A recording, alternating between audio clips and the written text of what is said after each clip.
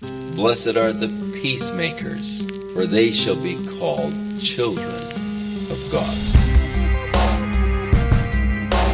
If our relationship now is correct vertically, the first thing we should see then is that our relationship horizontally should reflect that.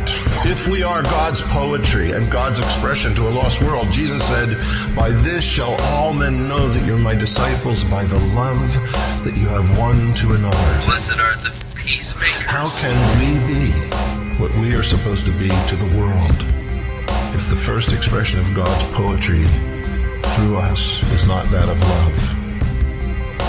Of being able to look past everything the world can't look past. Backbiting, slandering is a reproach to our precious Savior. Blessed are the peacemakers, for they shall be called children